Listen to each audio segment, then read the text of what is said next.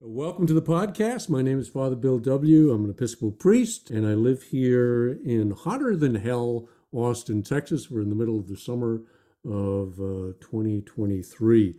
We're actually just starting the summer of 2023, but it is warm. Purpose of these podcasts is to go deeper into the spirituality, the history, and the psychology of the recovery program, particularly the 12-step program. Encourage you to go visit our website. It's titled Two-Way Prayer. It teaches you a form of prayer and meditation that was done in the pioneer days of AA and somehow got lost along the way. I've got I hope, a pretty good video there that'll teach you the practice and a set of handouts that you can download and get going with it. I think you may find it really very life-changing. It certainly was that for me. Thanks you to our donors who keep the lights on here, and those gifts are really appreciated, and they do make a difference. So if you're able to help in that end, go to the website and make a donation. I don't take any money for this thing, but do have a fair amount of expenses. And then the last thing is we have put this now onto YouTube. You can go to that channel, and it is titled Two-Way Prayer, TWO. I think we've now put up all of the podcasts. So if that's a better platform for listening or watching, although it's not very exciting to watch. Well, James, we may have you do a little dance here or something. Need a little light show in the background or something. Light show, yes. Gotta make this thing a little more exciting. My guest for this series is Dr. James Ryan. He's written a very good book entitled Recovery Writing. Encourage you to get a hold of a copy of that. His premise is that writing has a profound impact, can have a profound impact in a number of ways to benefit us in our recoveries. So he did his doctoral thesis around this subject. James was in the addiction treatment field for a while after he got sober. He's in long-term sobriety himself, but his passion was really teaching. He went back to school, got his doctorate, and is now at the University of Alaska teaching writing, creative writing, is it in part? Some, but mostly composition, all kinds of writing. All kinds of writing. Yep. Professional writing, essay writing, creative writing. Kind of the run. In his research, he came up with 4 outcomes that he kind of listed, and we've used that to go through this series. The first was on honesty. Writing promotes honesty. The second was that it can significantly impact our relationship with a higher power, and we may touch on that again today. The third one is relationships themselves, that this is where a significant change can happen. And so you say, James, when we change, our relationships change, and that writing is always about relationships.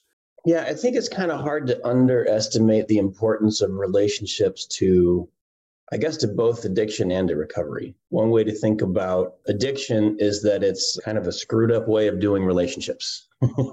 And one way to think about recovery is that it's a different way of doing relationships. If we think about relationships in a broad sense, we're talking about our relationships with other people, but also our relationships with substances and behaviors, with higher power, with ourselves, with the world around us. We addicts are not known for doing relationships really well, are we? Right. If you ask if you're an addict and you reflect on your experience, like how before I got into recovery, or before, if you're not doing recovery now, like how are your relationships going? Odds are not too good. Right? Yeah. Because the one way to think about addiction is it is this sort of way of doing relationship that's really, it's focused on the addiction, right? It's focused on getting the thing that you need to feel better for now, and everything else kind of gets burned. Which takes on almost the quality of a personality. Mm-hmm. The addiction becomes my friend, my go-to, right? The only one who hasn't let me down. That's right. Yeah. until You it develop a does. relationship. Until it does. Right.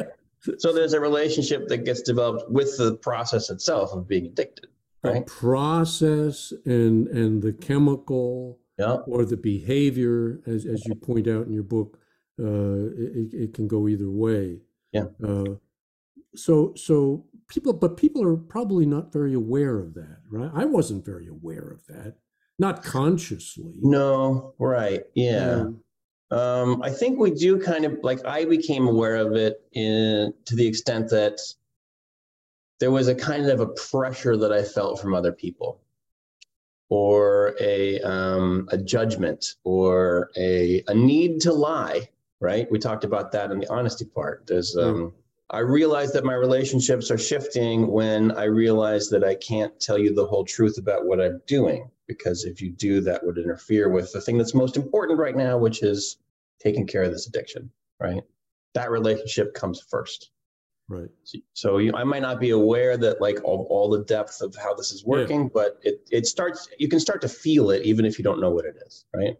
Yeah, I feel the tension with people.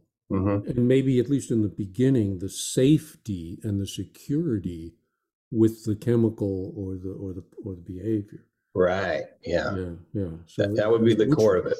Yeah. Which world am I going to go to? Right. Yeah. Right.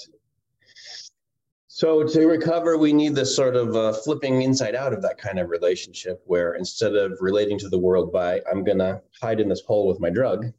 Right. I'm now going to sort of open up and be connected to more things and be affected by more things. It's not going to be necessarily pleasant all the time to be affected by more. It's vulnerable. Yeah. It can be painful. But yeah, I'm going to open myself up. We understand why we drank or drugged. That's right. Yeah, because it does get painful, and you want to run from it particularly in early sobriety. Yeah, right. Yeah. That's because that's the first time that you're going to deal with your relationship to the world and the mess that addiction has made of it without the relief of being able to go get high or being able to go use or whatever it is you're doing. Will I endure it? Right. Yeah, that's the question. That's the test of really sobriety, and it's not fun. Not one that I want to revisit. That was mine. Don't drink and don't run. Mm-hmm. I knew that. If I'm gonna get this thing, those were the two qualities I had to obey, participate in, endure the not drinking and the not running. Yeah. And learning how to feel and not get overwhelmed by it. Right. Yeah. If you do that, then you'll start to develop a new way of relating to all kinds of stuff in your life. Exactly. Right? Exactly. Right. So yeah, I say when we change, our relationships change, and a lot of people sort of worry about this, that like I'm in unhealthy relationships. How do I know that the other person is going to change if I change? And the answer is, well, they might not. Right. The relationship itself will change if you're different, right? Yeah. So if I focus on what I can do to become healthier in the way that I relate to the world, then all of my relationships are going to be different by at least that much, by at least half. That doesn't mean that every relationship is going to work out, that every relationship is going to heal. So you might lose some relationships, you'll definitely gain some new ones. Right. But there's the process of me showing up differently in all the relationships that I've got and seeing what happens. That's a very recovery thing, right? Is to do that. How do they change? Let's start with substances. How do they change the relationship with the substance? Right. So specifically the way that writing tries to make this, well, the relationship change that you want there is that it's the center of my world. And then you want to change that to an acknowledgement that I can't do this anymore. And then something called abstinence, where you're not doing it anymore, right? Right. And you're going to need something to help you get through that. And so you'll need a relationship, again, to higher power to pull that off. But I have a relationship to my inner addict as well, huh? Yeah, that's true, right? The part of you that uses and that gets relief that way. And speaks to me. Yeah, that's right. Yeah, right. And I've been in relationship with that one. And I used to sort of demonize that guy inside me. That's the bad guy that's trying to hurt me, right? But that's not a demon. That's not a bad guy. That's a guy who's actually pretty smart. He's really jaded. He's really cynical. Yeah. And really self-destructive. Right. But he does have some insight about the world. Yes, Right? and so Jung would say he has a gift. Yeah. Yeah. And what we need to do is extract the gift without killing ourselves. Right. You know? Right. Yeah. Yeah. Right. I mean, the what is it? I think it was what's his name? William James, that sobriety says no, no, no, and the drinking says yes, yes, yes.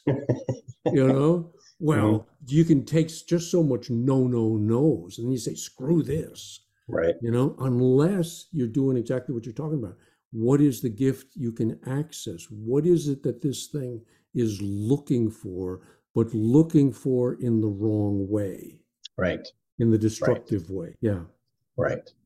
So I have found, and I think a lot of us have found, that the sort of desperate hunger for relief is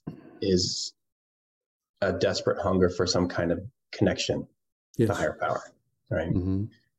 And so that all that energy, even a fraction of that, is sort of like moved over into this new area of developing a relationship with higher power. That's life-changing. That's radically life-changing, right?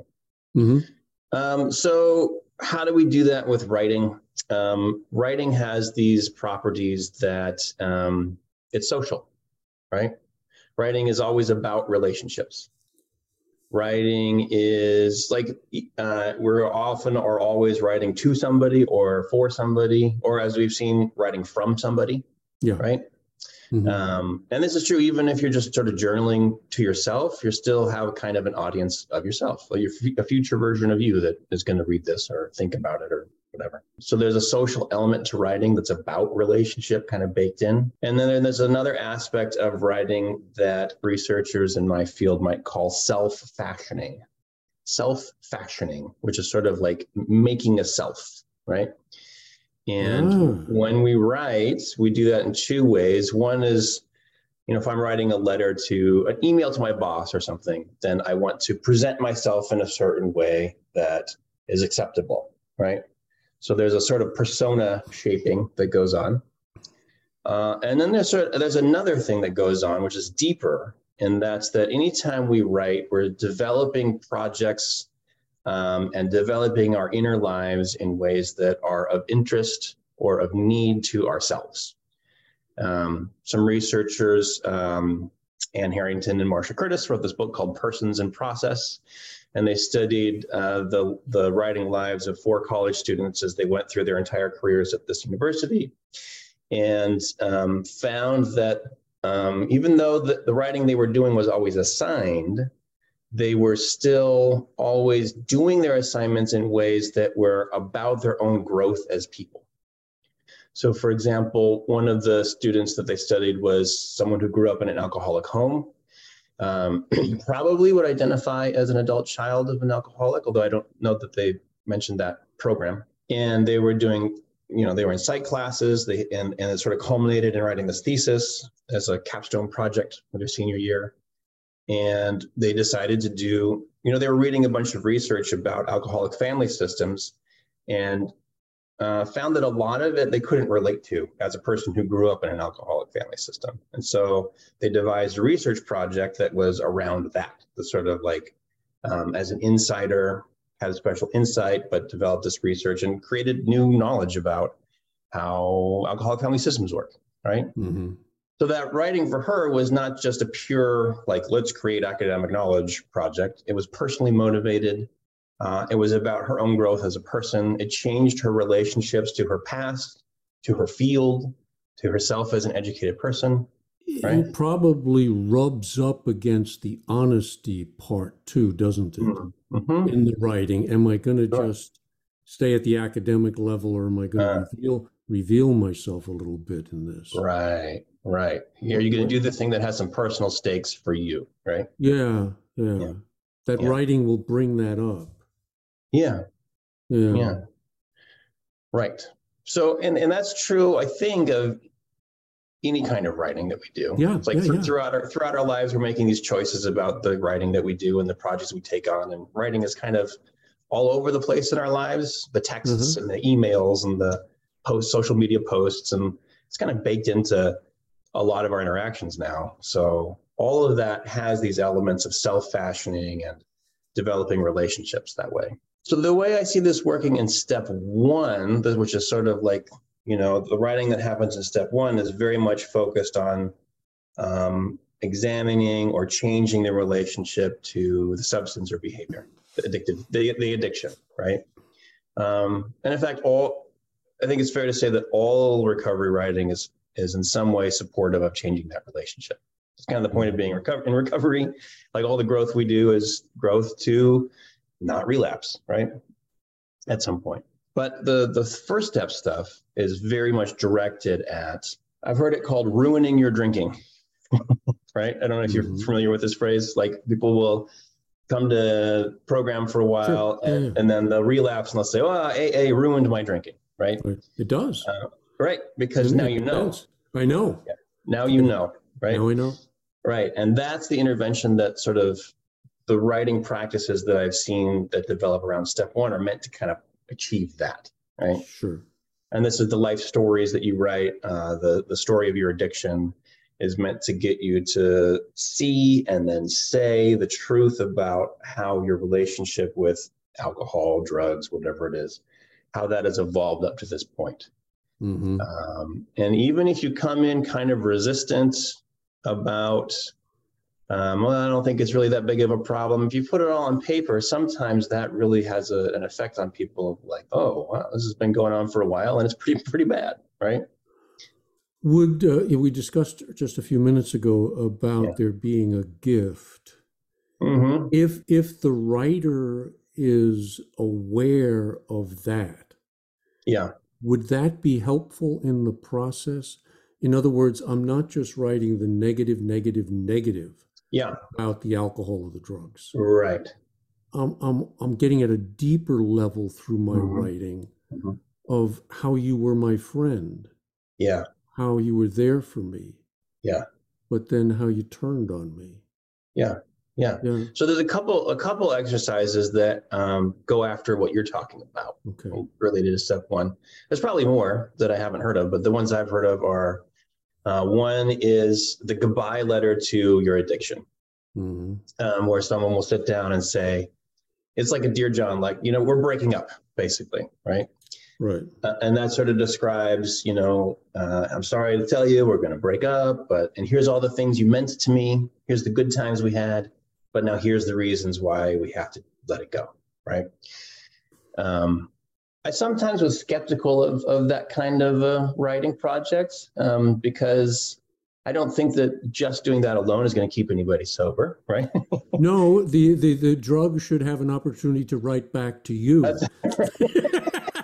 The thing, though, that people are really getting out of this, I think, is that I think the most powerful intervention that this kind of writing makes is, for a lot of people, especially that are just sort of like recovery curious or kind of on the edge of things, All Addicts Anonymous has this way of talking about it as people who want to stop, right? There's this kind of hesitance or like, I know I should, but sometimes it's kind of the stages of change. Yeah. I'm thinking about changing. Right. But I ain't there. So the goodbye letter can kind of do this self-fashioning work of getting you in touch with the part of you that really does want to stop. Right. And you're writing the letter from that point of view, right? Exactly. So maybe some of that can wake up, or you can move in with a little more attention along that. Another exercise, and this is one that I've done with groups, and have a friend on the East Coast who's also doing it with groups, is a sort of almost like a guided active imagination exercise, where I say, take a few minutes, imagine your addiction as a person and describe them, right? Yeah. So people will be free writing this. What do they look like? How do they act? Are there mannerisms? Are they clean or dirty? How they present themselves? And then we shift into now describe them in a specific scene. Where are they? What are they doing?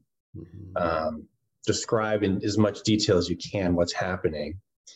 And now imagine yourself showing up in that place to talk to this person, this addiction. Right. You get to ask one question. What's your question? And what do they say back? And then we sort of just let that go and see what people, and this is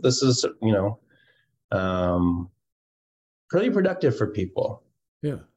It's very much, two-way proactive imagination stuff, but it's directed at a specific thing, right? Yeah. It's the empty chair that we talked about in a previous episode. That's right. But using writing to affect it. That's right. That's good. That's good. Yeah. And what comes up from people is some pretty powerful stuff, and it does seem to get at, at least for some people, the piece you were talking about, which is what does my addiction have to say to me? Right. That's not just, hey, let's get high. Right. But if you get to ask the question and it's going to answer, you might be surprised by the wisdom that comes out of that, right? And therefore, the kind of like compassion you can have for yourself and your own addiction as a result, right? Exactly. And this is where, if you stay long enough, what is the gift that the addiction had for you? And it's not, and I don't think it's just keeping you alive. I think it was a drive in some ways for excitement, for meaning, for fitting in, things of that nature. And if you can begin to extract some of those from it, you've come a long way. Yeah, right. Those are the very things that are going to help you build new kinds of relationships in recovery. Right. Yeah. And I think back. I don't think there's much of a self there when we start. It really is kind of a being born again kind of. I mean, there's a newness, a rawness in early stage recovery, a vulnerability that you're gonna have, and I don't know who I am. Right. And I have to, I bypassed that by the drinking, the drugging, whatever the behavior is. Right. So I got to go back and do it over again. Right. I'm the guy that's good at getting drunk. You were that for a long time, right? Instead of growing up. Right. So there's an immaturity, I believe, that is a given. Right. I don't care how academically gifted you may be or accredited you might be. There's an immaturity inside. Right. How do I get to that and get in touch with that and grow that? Right. I've learned to cope with life by using drugs, alcohol, behaviors, whatever it is. Right. And so instead of whatever inner resources are necessary for actually doing those things. Right. Yeah. I remember when I used to do a lot of interventions years ago, and I'd be on the phone or somebody's talking to me about their son, and they want to do a daughter, they want to do an intervention on them, and they're going on telling me about, they stay in their room, and don't give them the keys to the car, and if and how old is Joey? Well, he's 38. He's 52. I mean, it's a shocker. Right. That we're stuck. And in that story, the whole system is stuck, right? Absolutely. Right. Absolutely. Yeah. People, places, and things. Writing changes our relationships to people, to places, and to things. You want to get into that one a little bit? Sure. Yeah. So this is definitely step 4 territory, feels like. Okay. Yeah. Right. This is, at least when you write a big book inventory, it's going to ask you to talk about resentments. It's going to ask you to talk about fears. It's going to ask you to talk about your sex life. Right. And those pieces, I think, show up in other kinds of inventory. With this process of self-examination and looking at the way that I relate to other people, the way that I relate to places and things, right? The stuff in my life. Step 4 is very much a hard examination of how I've been as a person in relationship to the world. And it's not just step 4, this is a lifelong project, of course. We're always sort of trying to pay attention, as you say, like watch, so you know what to pray for, right? Right, exactly. And that sort of begins, I think, for at least it did for me in step 4. Sure. Oh, sure. So, for example, Big Book Inventory asks you to look really hard at your resentments, right? Yeah. And resentments were like my go-to way of relating to the world. If there was a thing and it didn't go my way, then I knew what to do. I resented it, right? And for me, that looked like just hitting that thing or that person and like putting them on a certain list and cutting them out of my life as much as possible, right? But always nursing this narrative about how bad they are and why they deserve bad things to happen to them. You're right? Keeping it alive. Keeping it alive, keeping score. And, you know, if I've ever reminded that person, then it all comes back, right? I'll get you. Yeah. It's a sort of defensive mechanism, or, you know, it's definitely like a relationship, even when they're not around, right? That relationship. Well, when they die, I theoretically, I think I'm able to check them off, but not really. Right. They have a way of coming back, don't they? Well, they do. And the cliche that we have about that is they're living rent free in my head. There you go. Right? That's the cliche, is that I'm relating to this person and spending all this energy on this animosity toward them, even if they're dead, even if they live in another state, even if I never talk to them anymore, even if they have no idea what's going on. I'm spending all this energy keeping this relationship to them going. What flashed through my mind when you were talking about this was the bar room. Mm-hmm. That was a place of safety for me. Right. You know, I don't know that I got to that in my inventory, but I certainly have later that it's womb-like. Okay. Yeah. My bartender was, and I worked as a bartender for a while. It was some of the best techniques for learning counseling I've ever had, because people come in there with their problems, and now, well, Joe, tell me more, Joe. Good on the job training. Yeah. Yeah. So I think that's a really concrete way where if you have a real change in recovery, you're not going to have the same idea about that place or the same way of relating to the bar room anymore, right? Right. Or whatever, wherever else it is. But again, it's really helpful to know that at some deep level you do. You know what I mean? Mm-hmm. Because like what that place was providing for you. Exactly. Is still something that you need. That's right. Yeah. Yeah, and if I can make that connection, then I'm on my way, growing much more so. Right. Yeah. I need to see it. It's helpful to see it. Yeah. And it's not just being angry at it. If I can see that I was drawn to it for certain reasons. Right. What were those? Right. Yeah. I think the place that came up highest on my resentment list was church. Right. Okay. My resentment list was God, church, people that believe in God and go to church, and then it was family members. Yeah. Like most people, it's mom, dad are at the top of the list. For me, it was the religious stuff, and the religious shame came out right away. Top of the list. And I can't even remember now what the resolution of that was, the sort of fourth column, like the turnaround insight of, what changed my relationship to that. But I do know that I think it was something along the lines of like the resentment I've had against these people and places is obviously not functioning for me, right? There's something there.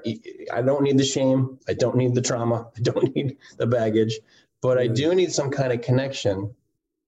And these things represent a tradition and a history of that kind of connection that I need. Yeah. Right. See, mine was the opposite.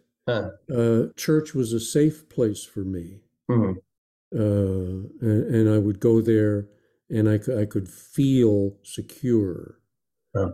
And now, I had to get more mature in my relationship with church over Yeah. the years, but intuitively, instinctively, at the gut level, Yeah. there was a positive. Right. There was a positive. So it's funny. We're all different. Yeah, for sure. No, Yeah. yeah. And nobody's resentment list or anybody's inventory is going to Right. look the same way, right? Yeah. You mentioned related to our sex lives. How does that? And I guess we're back to inventory here, but I think so. that's a tough one. That's a tough one for a lot of people. It's a tough. I think it's hard to imagine it not being a tough one for anybody. Right.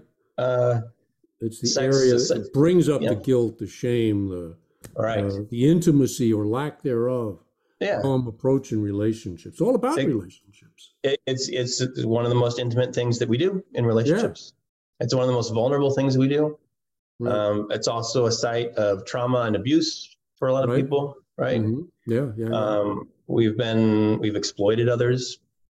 We've done all kinds of things in this area that are problematic. If you try to look at yourself and you ignore this area, I think I don't know. I don't know how you get a recovery without taking a hard look at this, right? Right. And it's not going to be fun, and it does have to change. It is something that comes up in Big Book inventory. I think it comes up in most forms of 4-step inventory. They ask you to look at your relationships, including your sexual relationships, your intimate relationships in different ways. Mm-hmm. The Big Book talks about all the ways that we've used and abused our quote unquote sex powers, right?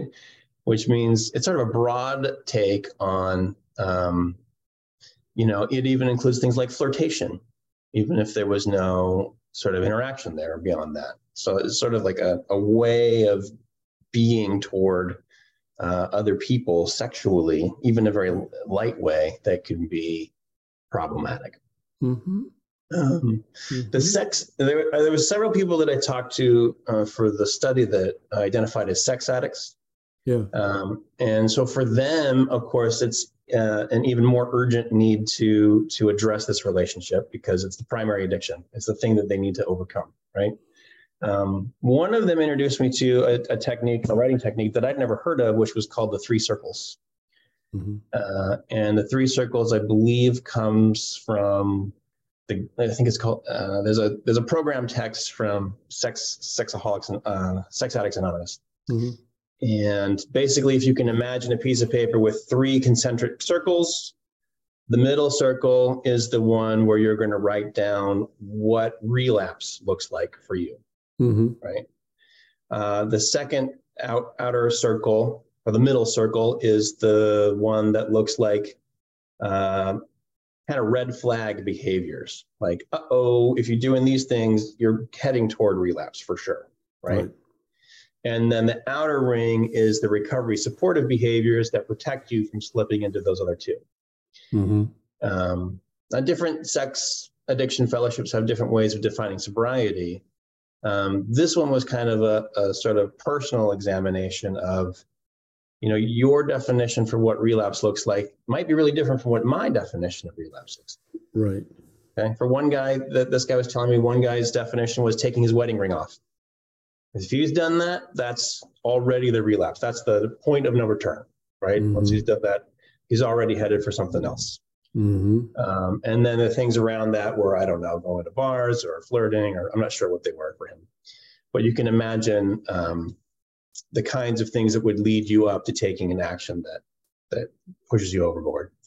And then, of course, in the outer ring, you have stuff like talk to my sponsor and prayer, and do my recovery writing, and whatever else it is.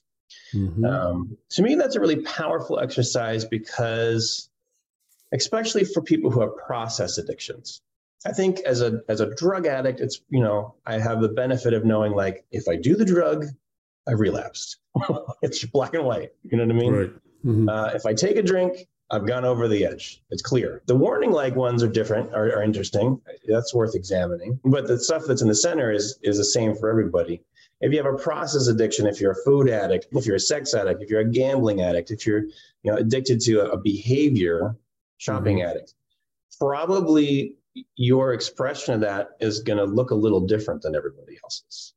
And so the exact details of what your relapse looked like are going to be different. And knowing what they are can be really powerful, right? Because there's this clarity that comes with that. I have a clarity of like, I cannot get high. And that's the bedrock. That's the step one stuff, right? Clarifies that relationship.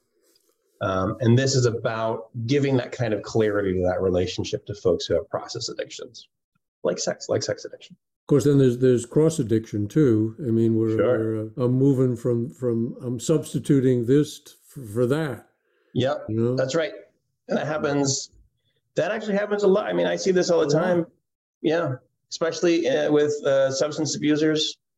We get clean and sober, and then our sex lives go out of control, or we're eating like crazy, right? Or we can't get our money in shape, right? We're just spending all over the place. So yeah, that sort of next step substitution thing pops right up, right? Yeah, absolutely. Yeah. So that's the kind of thing that can be useful to anybody for secondary stuff that, like, even if it's sort of just, maybe it's not quite an addiction, but it's looking pretty problematic, like it can be useful to examine it, right? Oftentimes in a particular 12-step fellowship, where there is singleness of purpose, they can be very blind, well, at least you didn't drink, Charlie. That's right. Yeah. But some of that other stuff is pretty serious. You can be eating Valium hand over fist and smoking weed, but not having taken a drink and get your chip in AA, right? Or your sex life is just way the hell out of control. 100%. And work life is way out of control. Right. All these other areas. Right. That's why that watchfulness to me is so critical. Step 10 is watching for these in my life, sensing them internally. Yeah. This inner world. You mentioned writing can help with accessing inner figures and aspects of our psyche, speaking of the inner world. Yeah. How does that come about? Well, what did you find in your research? I mean, certainly, like, talking to you and other people who are practicing two-way prayer was a really big eye-opening moment for this, right? But it's also true of people who were doing prayer journaling and who were doing different kinds of dialogues. And it also shed new light on things like the goodbye letter to addiction or the one to add to a higher power. It sort of like opened up this sort of creative space where through acts of imagination in writing, we're then relating to things inside ourselves that we've been ignoring, or we've abandoned, or we didn't even know was there, right? And all of a sudden they're coming up, and we're beginning a relationship with things that we've sort of put the lid on, largely through our addictions, right? Yes, and control and denial. I mean, it has to do with our inner lives as well. I don't want to go there. I don't want to look at it. Right. But, either you go and meet it, or it's going to come and meet you. Right. And I think that ties in really well to what you were just saying about cross addictions or substitute swapping addictions is I get sober, I have to sit alone with my own thoughts for 70 seconds. and whoa, I don't want to do that anymore. I think I'll go to the store. I think I'll, whatever it is, right? Right. Yeah. And that I'll go to the fridge, I'll go to the store, I'll go to whatever it is that's going to keep me distracted. Allowing that stuff to come up and finding a way to relate to it is core recovery stuff. You have to find a way to relate to this somehow, whether that's through inventory and talking to a sponsor, whether it's through active imagination, whether it's through prayer. There needs to be some way of allowing this stuff to come up, enter my world, and I have a relationship to it. We're talking about wholeness, aren't we? That's where the peace, the satisfaction. If I've got parts that are still out of whack, unconnected, denied, they're gonna come back and bite me. Right. Right. They'll drive. We were talking before we started recording about getting bitten by, what do you call those little no-see-ums? What do you, No, no-see-ums. no seams. That's the official name for them in Alaska. Yeah.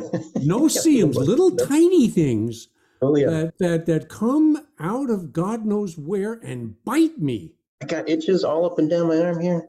Yeah. Yeah. And Yeah. inside too. Yeah. That's right. Different kind of no seams. Really, the really no-see-ums. That's right. Yeah. Yeah. These are there. These are there. Yeah. And real recovery, full recovery, let's say, hey, is getting in touch with these, recognizing the truth of these, not projecting these out onto someone else or something else, but staying long enough to let it have its not its way with me. Well, yeah, its way because it's there for a reason, you know, and it has something to teach me. Yeah. It does Right. have something to teach me. Right. I sometimes struggle with the singleness of purpose of some fellowships, even while I respect it. I Yes, respect it. It's a mixed bag. Yes, It's a mixed bag because obviously the identification is super important, vital. vital to have it. If you're an alcoholic and you don't dabble in anything else, and you want to go to a meeting where someone's telling your story, so you can go, oh, okay, Yeah. okay, that's me, right? Right. Yeah. And it's very easy for folks to get confused, and they hear a drug addict or they hear a spending addict and think, what kind of crazy stuff's that? Not like, and then out they go, right? I get that. I get that. Yeah. But there's this thing that happens once you get into recovery in any fellowship, you start sinking below the surface of the symptom, and now we're swimming in the same waters, right? The alcoholic and the drug addict and the sex addict and the spending addict and the gambler, and we're all dealing with, those things were the distractions from this other stuff. Right. And now I have to deal with how to live with this other stuff. 6 and 7. Yeah. Right. Step 6 and 7. Mm-hmm. Getting deep. Yeah. The shortest ones in the big book, two little paragraphs. Let's get beyond these in a hurry. But that's but that's where it is, you know. And that's where a fuller recovery can come if I'm willing to do that work. Yeah. You know? Right. And it's also where I can learn from people whose addictions are different than mine. Yeah. I often, in listening to someone, or even someone who's like in ACOA, Adult Children of Alcoholics, or in Al-Anon, hearing their stories often, especially when they really are in touch with their own recovery, I recognize my own story in new ways because I'm dealing with different stuff now, if that makes sense. Yes. Right. Right. And even reading about this, James, we're going to get to that in a minute, but there's the writing of it, but there's also the reading of it from someone who has written about it. That's true. That's true. This is sort of pushes us into the step 12 stuff, and the fourth kind of point about how writing functions in recovery is that it's a way of helping other people, right? Let's jump to that. Jump to that. Sure. Because this is your fourth finding. Yeah. That is extremely important. Writing changes our relationships with other addicts, and specifically in helping them through our own writing. Yeah. Now, what do you mean by that? So what I mean by that, and I think like you said, we start to think about the kinds of reading we might do in recovery. Yeah. We start to recognize, there's writing on the other end of that, right? So if you go to a meeting and they're reading a reading like, welcome to the meeting, blah, blah, blah, somebody wrote that, right? If they're reading from the big book, somebody wrote that. If you find pamphlets or meeting lists or, you're reading blog post online, or you're on some kind of recovery site and doing social media stuff, That's all writing that other people, you pick up, go to the bookstore and you go to the, section of memoirs and you pick up somebody's memoir who's a drug addict or they're in recovery, or somebody wrote that to in the hopes that their story or their work would benefit other people, right? Or they did it to make money. That's true. Or they did it to right. Grandize themselves. I'm trying to be generous, but you're right. I know, but be realistic too. That's right. Yeah. What is the intent behind it is important. That's true. Really important. Yeah. And that's a mixed bag, even with something like the Big Book, right? Well, yeah. And one of the things that I thought of is to get people are going to get mad at me for this, but to get beyond the Big Book. Mm-hmm. That, yeah, the Big Book is foundational. It certainly is, I think, for almost all of us in recovery. Yeah. We build on that. Yep. But one of the things I really liked when I was doing my research on two-way prayer, the quiet time thing, they said read scripture and or guided literature. The light went on for me. Right.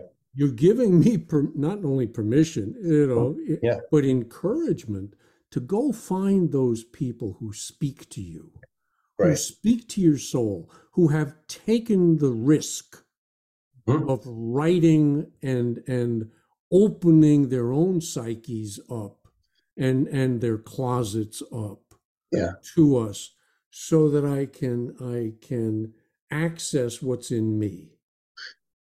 And don't just stay stuck in 12-step literature. Right. Which is, I think, a real danger of many fellowships. We just stay stuck in 1939. Come on, we've learned a few things since then. Right, and we're part of a much broader tradition of spiritual growth and development, and our experiences resonate with people from all over the world and different traditions, right? And that is really what happened to the Oxford group itself. I mean, it started off as a Christian group, but after a while, it was not, because it incorporated other faith traditions. So Initiatives of Change is now interfaith organization. Absolutely. I went to Co, which is their headquarters in Switzerland. Went twice, 2 summers I went over there. People from all over the world, Buddhists, Hindus, non-believers, but gathered still around these the change. That's why I call it Initiatives of Change. Yeah. What are you doing to change yourself, and then to change your family, and to change your community, and to change the world? Right. Well, that's a real 12-step question. The latter parts of that question are sort of like how to change myself is very much steps 1 through 11, let's say, even. Right.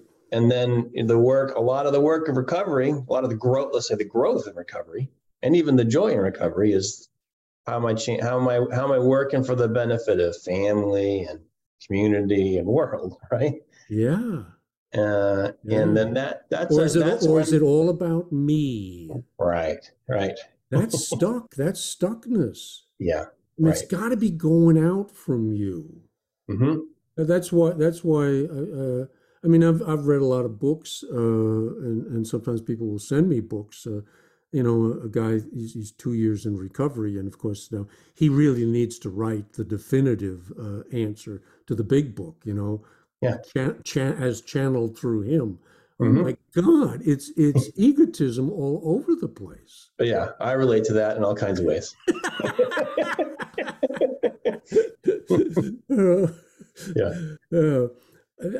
To speak in my own defense, I did at least wait about 30 years before I wrote anything, Shut up, you don't know diddly squat, listen, Right. But then I did get to the point where I'm reading so much garbage. I said, and it's kind of what you got to, hey, if I'm going to be me, I do have some things to say.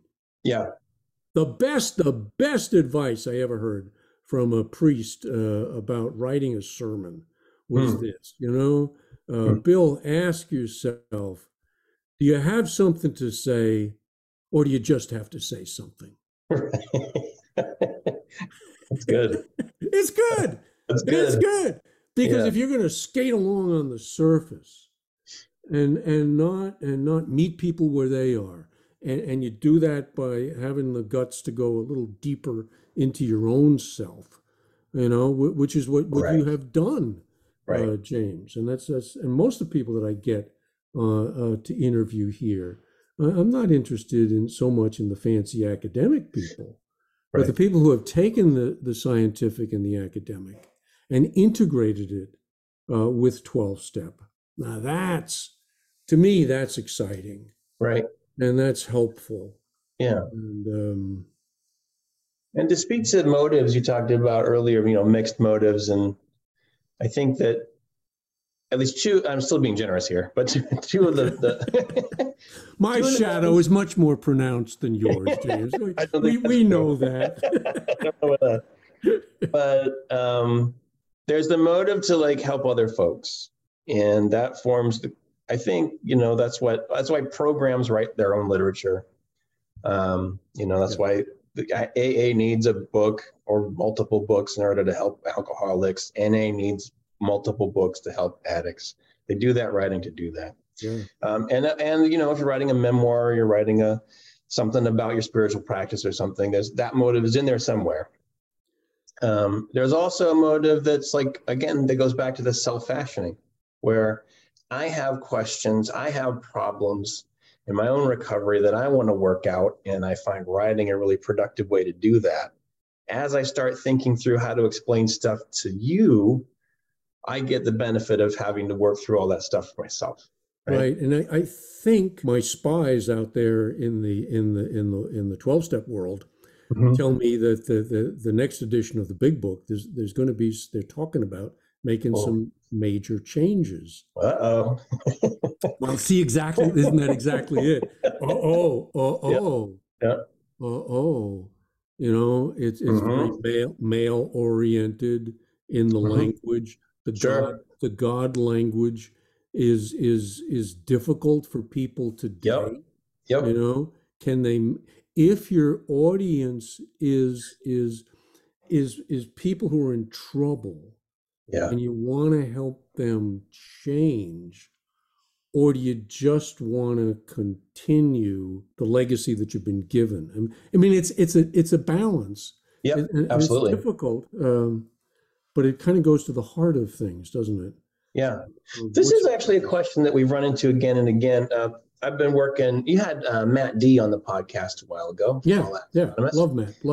I've been working with him a bit on the literature committee of All Addicts Anonymous, trying to put together the literature for AAA as it exists today.